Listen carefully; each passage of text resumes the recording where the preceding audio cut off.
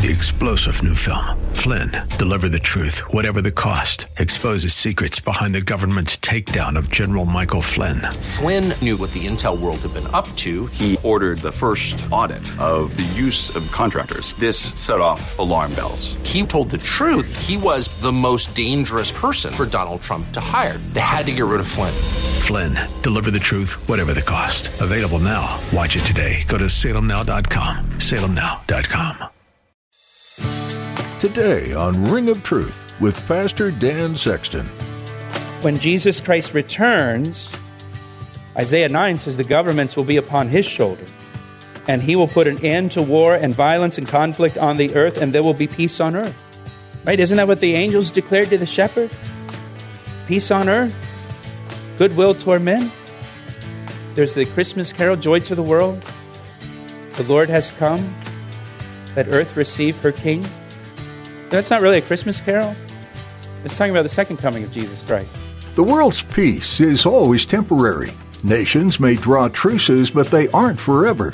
Someone might be nice to you if it's your birthday, but you can experience hostility from that same person a week later.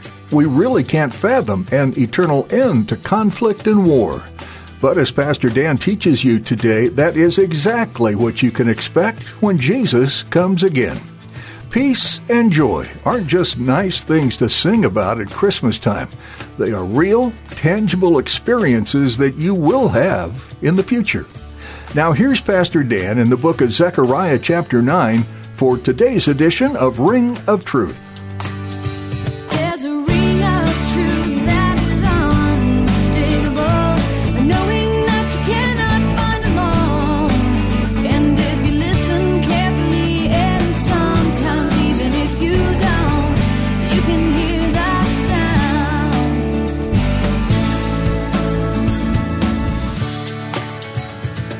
He is just, meaning he will rule with justice. He will rule with righteousness. Righteousness will characterize the rule of Jesus Christ. Now, when you think of leaders today, when you think of politicians today, does the word righteousness come to mind? Probably not. Well, Jesus will rule the world with righteousness, rightness, justice. And he will have salvation. He will bring salvation for his people. Remember, the angel told Joseph to name him Jesus, for he will save his people from their sins. The name Jesus means Jehovah is salvation. Jesus the King, he came to seek and to save the lost in his kingdom. He came to rescue the people of his kingdom. Now, he will also bring political or military salvation to Israel when he returns at the end of the tribulation period. He will rescue or save Israel then. Also for us, not only does he save us from sin and the penalty of sin, the Bible teaches us that he's going to save us from the wrath that is to come upon this earth in the tribulation period. Just a couple verses for you. Hebrews chapter 9, verse 28. So Christ was offered once to bear the sins of many. To those who eagerly wait for him, he will appear a second time, apart from sin, for salvation. So for those who eagerly wait for Jesus Christ to come a second time, are you eager for Jesus to come? I am. Well, he's going to come a second time for salvation, to save us out of this world, and to take us to heaven, and thus we shall always be with the Lord. The Bible says, comfort one another with these words. Jesus said, I go to prepare a place for you, and if I go to prepare a place for you, I will come again and receive you unto myself, that where I am, there you may be also. I'm going to come back, and I'm going to save you. I'm going to bring salvation to you, not just saving you from your sins, or the penalty of your sins, or the power of sin. But I'm going to save you out of this world, and save you from my wrath that is to come upon this world. 1 Thessalonians chapter 5, verse 9.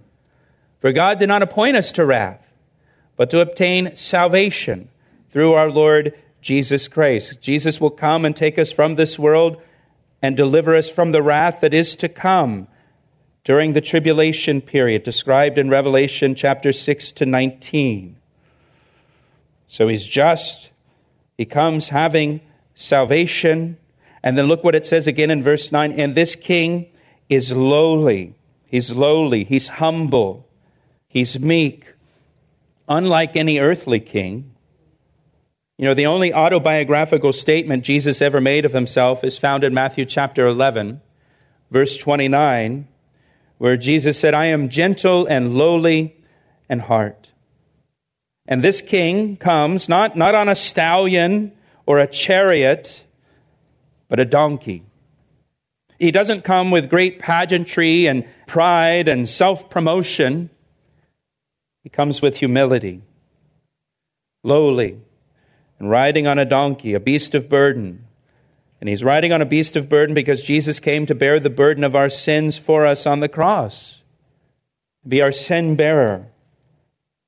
Isaiah 53 says, He has borne our griefs and carried our sorrows.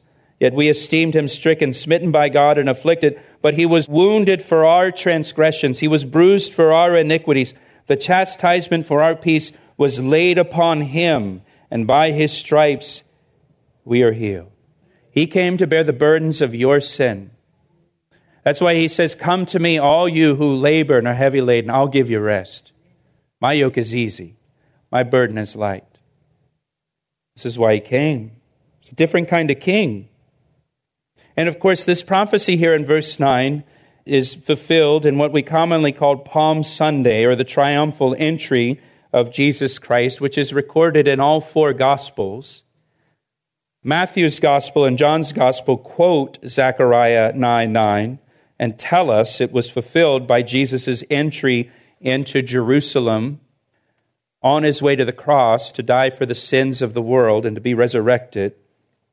And as you remember the story in the Gospels, as Jesus made his way into Jerusalem on a donkey, you know, the crowd cheered and they received him as their king, and they began to quote Psalm 118, saying, save now, I pray, O Lord, I pray, send now prosperity. Blessed is he who comes in the name of the Lord. The phrase save now in Hebrew is Hosanna. Hosanna. The people were crying, Hosanna, save us now. Why were they crying that? Well, the king has come, and Zechariah says he brings salvation. So Hosanna, save us now. Bring this salvation to us. Psalm 118 also says, this is the day the Lord has made. We will rejoice and be glad in it. This day, this particular day, the Lord has made. What day? This day when our King comes to us to save us. It's a specific day. The day that the King comes into Jerusalem riding a donkey. Now, there's a remarkable prophecy in Daniel chapter 9 that gives us the exact day the Messiah would come into Jerusalem. Daniel chapter 9, verse 25. Again, I encourage you, go back and listen to that if you're not familiar with that prophecy. But it gives us a specific day that the Messiah will come, and Jesus presented himself as king on this day, the day that the Lord has made, and it's the only time in his ministry that Jesus received the worship of people. Right? Remember, everywhere else he slips away from the crowd. Right? When they want to make him king, he gets out of that situation. But on this particular day, he presents himself as the King of the Jews, fulfilling this prophecy in Zechariah chapter 9. He allows the people to worship him as the king. He doesn't stop them. This is the only time he doesn't stop the worship here. Just as Zechariah prophesied, the very day Daniel prophesied.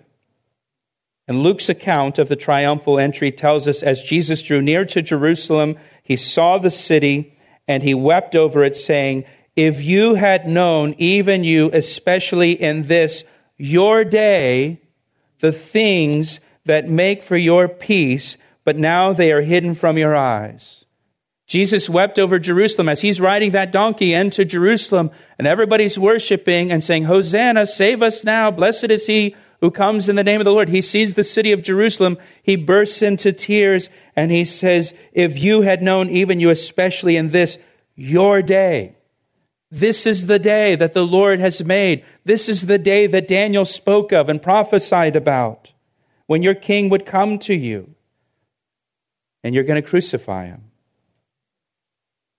The things that make for your peace, but now they're hidden from your eyes. Now, verse 9 describes his first coming, while verse 10 describes his second coming. And so you could say that we're living right now between verses 9 and 10, right there, in the church age. Verse 10, I will cut off the chariot from Ephraim and the horse from Jerusalem. The battle bow shall be cut off. He shall speak peace to the nations. His dominion, his rule shall be from sea to sea and from the river to the ends of the earth. When Jesus Christ comes again the second time, he will come as the conquering king. He will establish his kingdom on the earth. And we're told here in verse 10, it's alluded to here, he will abolish war from the earth. Now, the Council on Foreign Relations tells us that there are currently 27 ongoing conflicts in the world today. 27 wars. There are 2 billion people living in conflict-affected areas right now. That's 25% of the world's population. According to the United Nations, conflict and violence are on the rise around the world, and peace is more under threat around the world than it has been since World War II. Jesus told us that in the last days will be characterized by war and violence around the world. And nation will rise up against nation and kingdom against kingdom. The word there for nation is ethnos. It's ethnic group. Ethnic groups are going to start hating each other and going to war with each other. And in Revelation it says peace will be taken from the earth as part of God's judgment of this world. But when Jesus Christ returns, Isaiah 9 says the governments will be upon his shoulder. And he will put an end to war and violence and conflict on the earth, and there will be peace on earth. Right? Isn't that what the angels declared to the shepherds? Peace on earth, goodwill toward men. There's the Christmas carol, joy to the world. The Lord has come. Let earth receive her King. That's not really a Christmas carol. It's talking about the second coming of Jesus Christ. It was written about the second coming of Jesus Christ, when he comes as the King of kings and Lord of lords and rules over all the earth. We'll return to Pastor Dan's message in just a moment. First, Pastor Dan would like to tell you about the new Calvary Chapel Ellicott City app. We recently launched an app for our church, and we're really excited about it. It's designed to keep you connected to our radio ministry, Ring of Truth, as well as to our church, Calvary Chapel. And get this, we have over 1,200 sermons on the app. The app is super convenient, it's easy to use, and allows you to listen to Bible studies anytime, anywhere. So download the app right now, search for Calvary Chapel Ellicott City in your app store, or just follow the links on our website at calvaryec.com. What a great way to stay connected to Scripture. Now, back to today's message on Ring of Truth. Micah chapter 4, verse 3 says, They shall beat their swords into plowshares and their spears into pruning hooks. Nation shall not lift up sword against nation, neither shall they learn war anymore. When Christ returns and he's ruling over the earth, there's going to be no more war for 1,000 years on the earth. It says, look what it says. He shall speak peace to the nations. Literally, he's going to declare peace to the nations, and his dominion shall be from sea to sea. He's going to rule over all the earth. And that brings us to verse 11. And verse 11 speaks of Israel. And as for you also, because of the blood of your covenant, I will set your prisoners free from the waterless pit. Because of the covenant. Not because they're so good, not because they're so holy and deserving, but because God entered into a covenant with Israel, and God will keep his covenant. God will keep his word, and he will set them free from the waterless pit. A waterless pit is a cistern without water. And sometimes in the ancient world, they would throw a prisoner into a cistern, like Joseph was thrown into a cistern by his brothers before they sold him into slavery. But it's interesting that God would say it this way, that he will set them free from a waterless pit or a cistern without water. This reminds us of Jeremiah chapter 2, verse 13. Jeremiah 2:13, where the Lord says, "For my people have committed two evils. They have forsaken me, the fountain of living waters, and they have hewn themselves cisterns, broken cisterns, that can hold no water." They created the cisterns that hold no water. They rebelled against God, and they created these cisterns, so to speak, that hold no water. They became prisoners of the waterless pits that they made for themselves. But God says, I'll set you free from that. You guys got yourself into this mess with your rebellion. I'm going to set you free because of the covenant I made with you.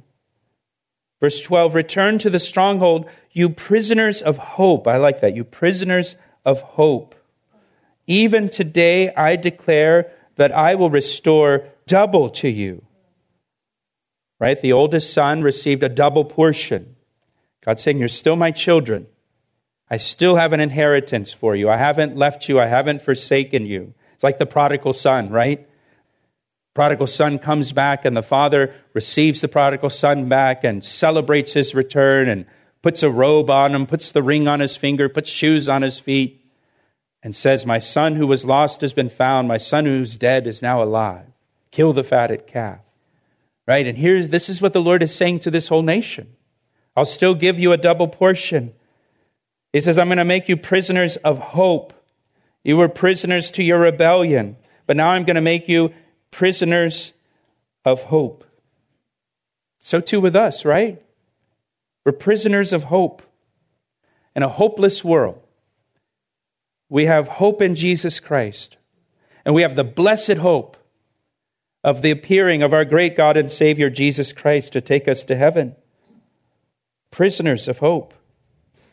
And then verse 13, for I have bent Judah my bow, fitted the bow with Ephraim, and raised up your sons, O Zion, against your sons, O Greece, and made you like the sword of mighty men. Again, this is going to be fulfilled ultimately in the kingdom age. Verse 14, then the Lord will be seen over them, and his arrow will go forth like lightning. Think about the second coming of Jesus Christ as it's described in Revelation. The Lord God will blow the trumpet and go with whirlwinds from the south.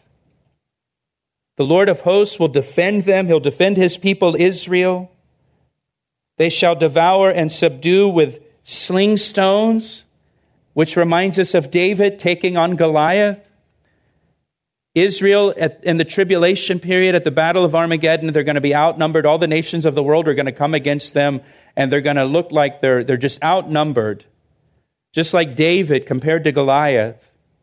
But God will come to their rescue. Jesus Christ will return, and they shall devour and subdue with sling stones. They shall drink and roar as if with wine, celebrating. They shall be filled with blood like basins, speaking of Israel, like the corners of the altar, speaking of the slaughter of the enemies of God at the end of the tribulation. Verse 16, then the Lord their God will save them in that day, when Jesus Christ returns, riding out of heaven on a white horse, robe dipped in blood, and the armies of heaven are riding with him. And he will save his people in that day. It says, as the flock of his people. And so now Jesus here is described as the shepherd and the flock of his people, and he will save them as the good shepherd. And they shall be like the jewels of a crown, lifted like a banner over his land. What a description. Now, verse 17, for how great is its goodness and how great its beauty. Grain shall make the young men thrive, and new wine the young women.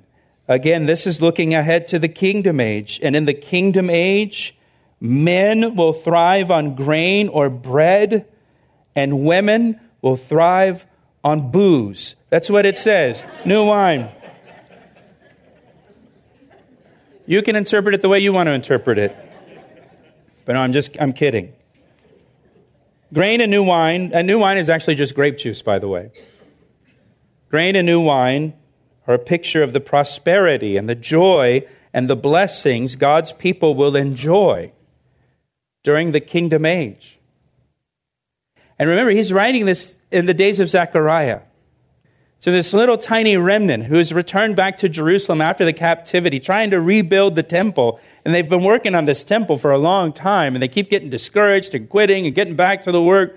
And they don't have any walls around the city, and the city is still just a mess.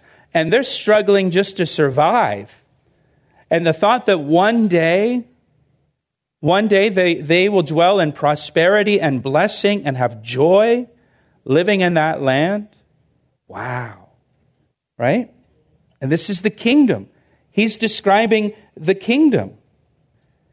And this causes them, just as it causes us, to look forward to that day when the kingdom of God comes to this earth. And Jesus Christ is reigning as King of Kings and Lord of Lords over all the earth, and he's reigning with perfect righteousness, and there's peace on earth, and there's prosperity, and there's joy, and there's the blessing of God upon his people. And just like it says at the end of Revelation, Maranatha, come quickly, Lord Jesus. See, this is to cause us to long for Jesus to come, right? Especially as you look at the world that we live in, as dark as it is, and it's getting darker, and as messed up as it is, and it's getting more and more messed up. Our hope is not in this world. Our hope is not in any politician or any leader or any election or whatever. Our hope is in Jesus Christ. That one day he's going to come for his bride, bringing salvation to us. Our King is coming, and he's going to save us out of this world, and he's going to take us to heaven. And thus we shall always be with the Lord. And then at the end of the tribulation, Jesus Christ is going to come back in great power and glory as King of Kings, Lord of Lords, riding a white horse, robe dipped in blood. Come on. Like sword coming out of his mouth with his words. And the armies of heaven, that's us, will be riding with him in our glorified bodies back to this earth. And he's going to stand on the Mount of Olives. And he's going to establish his throne in Jerusalem. And he's going to rule all over this earth. And there'll be one government and one king, a righteous king. That's what we're looking for. That's what we're waiting for. And all of this is written so that we set our eyes on things above and set our hearts on things above and not on the things of this earth. And Lord Jesus, we thank you for that. We thank you, Jesus, that you're coming again and that you're going to have the last word in this world. And Lord, I pray that we would just be looking up, looking to you. Lord, you tell us in your word when we see these things draw near to look up because our redemption draws near. And so, Lord, we're looking up. We see these things. We see what's going on in the world. We see what's going on in our culture. We see how they align with your word and how you're setting the stage and putting things into place. And so, Lord, we look up. We're looking for you to come. And, Lord, we say, Maranatha, come quickly, Lord Jesus. And we pray these things in Jesus' name. Amen. Amen. He asked me how I know, and I say it rings truer than the finest crystal. You've been listening to Ring of Truth with Pastor Dan Sexton. Pastor Dan has been teaching through the book of Zechariah, and he has more to share with you next time. If you have any questions or would like to talk, to share a prayer request, we'd like to hear from you. You can reach us at 410-491-4592. That number again is 410-491-4592. You can also get in touch with us by visiting our website. Go to calvaryec.com and look under the About tab. Then click on Contact. Maybe you're looking for additional messages from this series. You can find them at calvaryec.com as well, under the Media tab. If you're not connected with a local church, we encourage you to find a church family that will help guide and support you in your faith. And if you're in the area, please join us at Calvary Chapel, Ellicott City in Columbia, Maryland. For more details, visit calvaryec.com. If you'd like to submit a prayer request of something that's been on your heart, you can do that on our website as well. Just look under the Prayer tab at calvaryec.com. Our website is a great place to find out what we believe and to get to know Pastor Dan a little more. Feel free to explore and learn at calvaryec.com. In our next edition, you'll have the opportunity to gain some additional insights from this Old Testament book of Zechariah. So be sure to join us again right here on Ring of Truth. I see the signs and I recognize the hands that crafted them. Well, I know because I know His voice, and it only takes willingness and a conscious choice. You need not guess, there's a ring of truth that is unmistakable, knowing that you cannot find alone. And if you listen carefully, and sometimes even if you don't, you can hear the sound.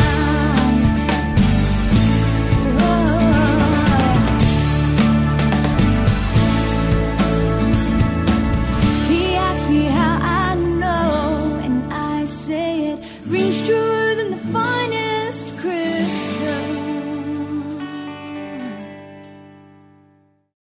3-star General Michael J. Flynn, head of the Pentagon Intelligence Agency, knew all the government's dirty secrets. He was one of the most respected generals in the military. Flynn knew what the intel world had been up to. He understood its funding. He ordered the first audit of the use of contractors. This set off alarm bells. The explosive new documentary, Flynn, Deliver the Truth, Whatever the Cost, uncovers the facts behind this scandal. Flynn told the truth. He was the most dangerous person for Donald Trump to hire. I find out the worst enemy that I'm going to face in my life is right here in America. They took my assessment and they wanted me to change it. And I was like, I'm not changing it. They had to get rid of Flynn.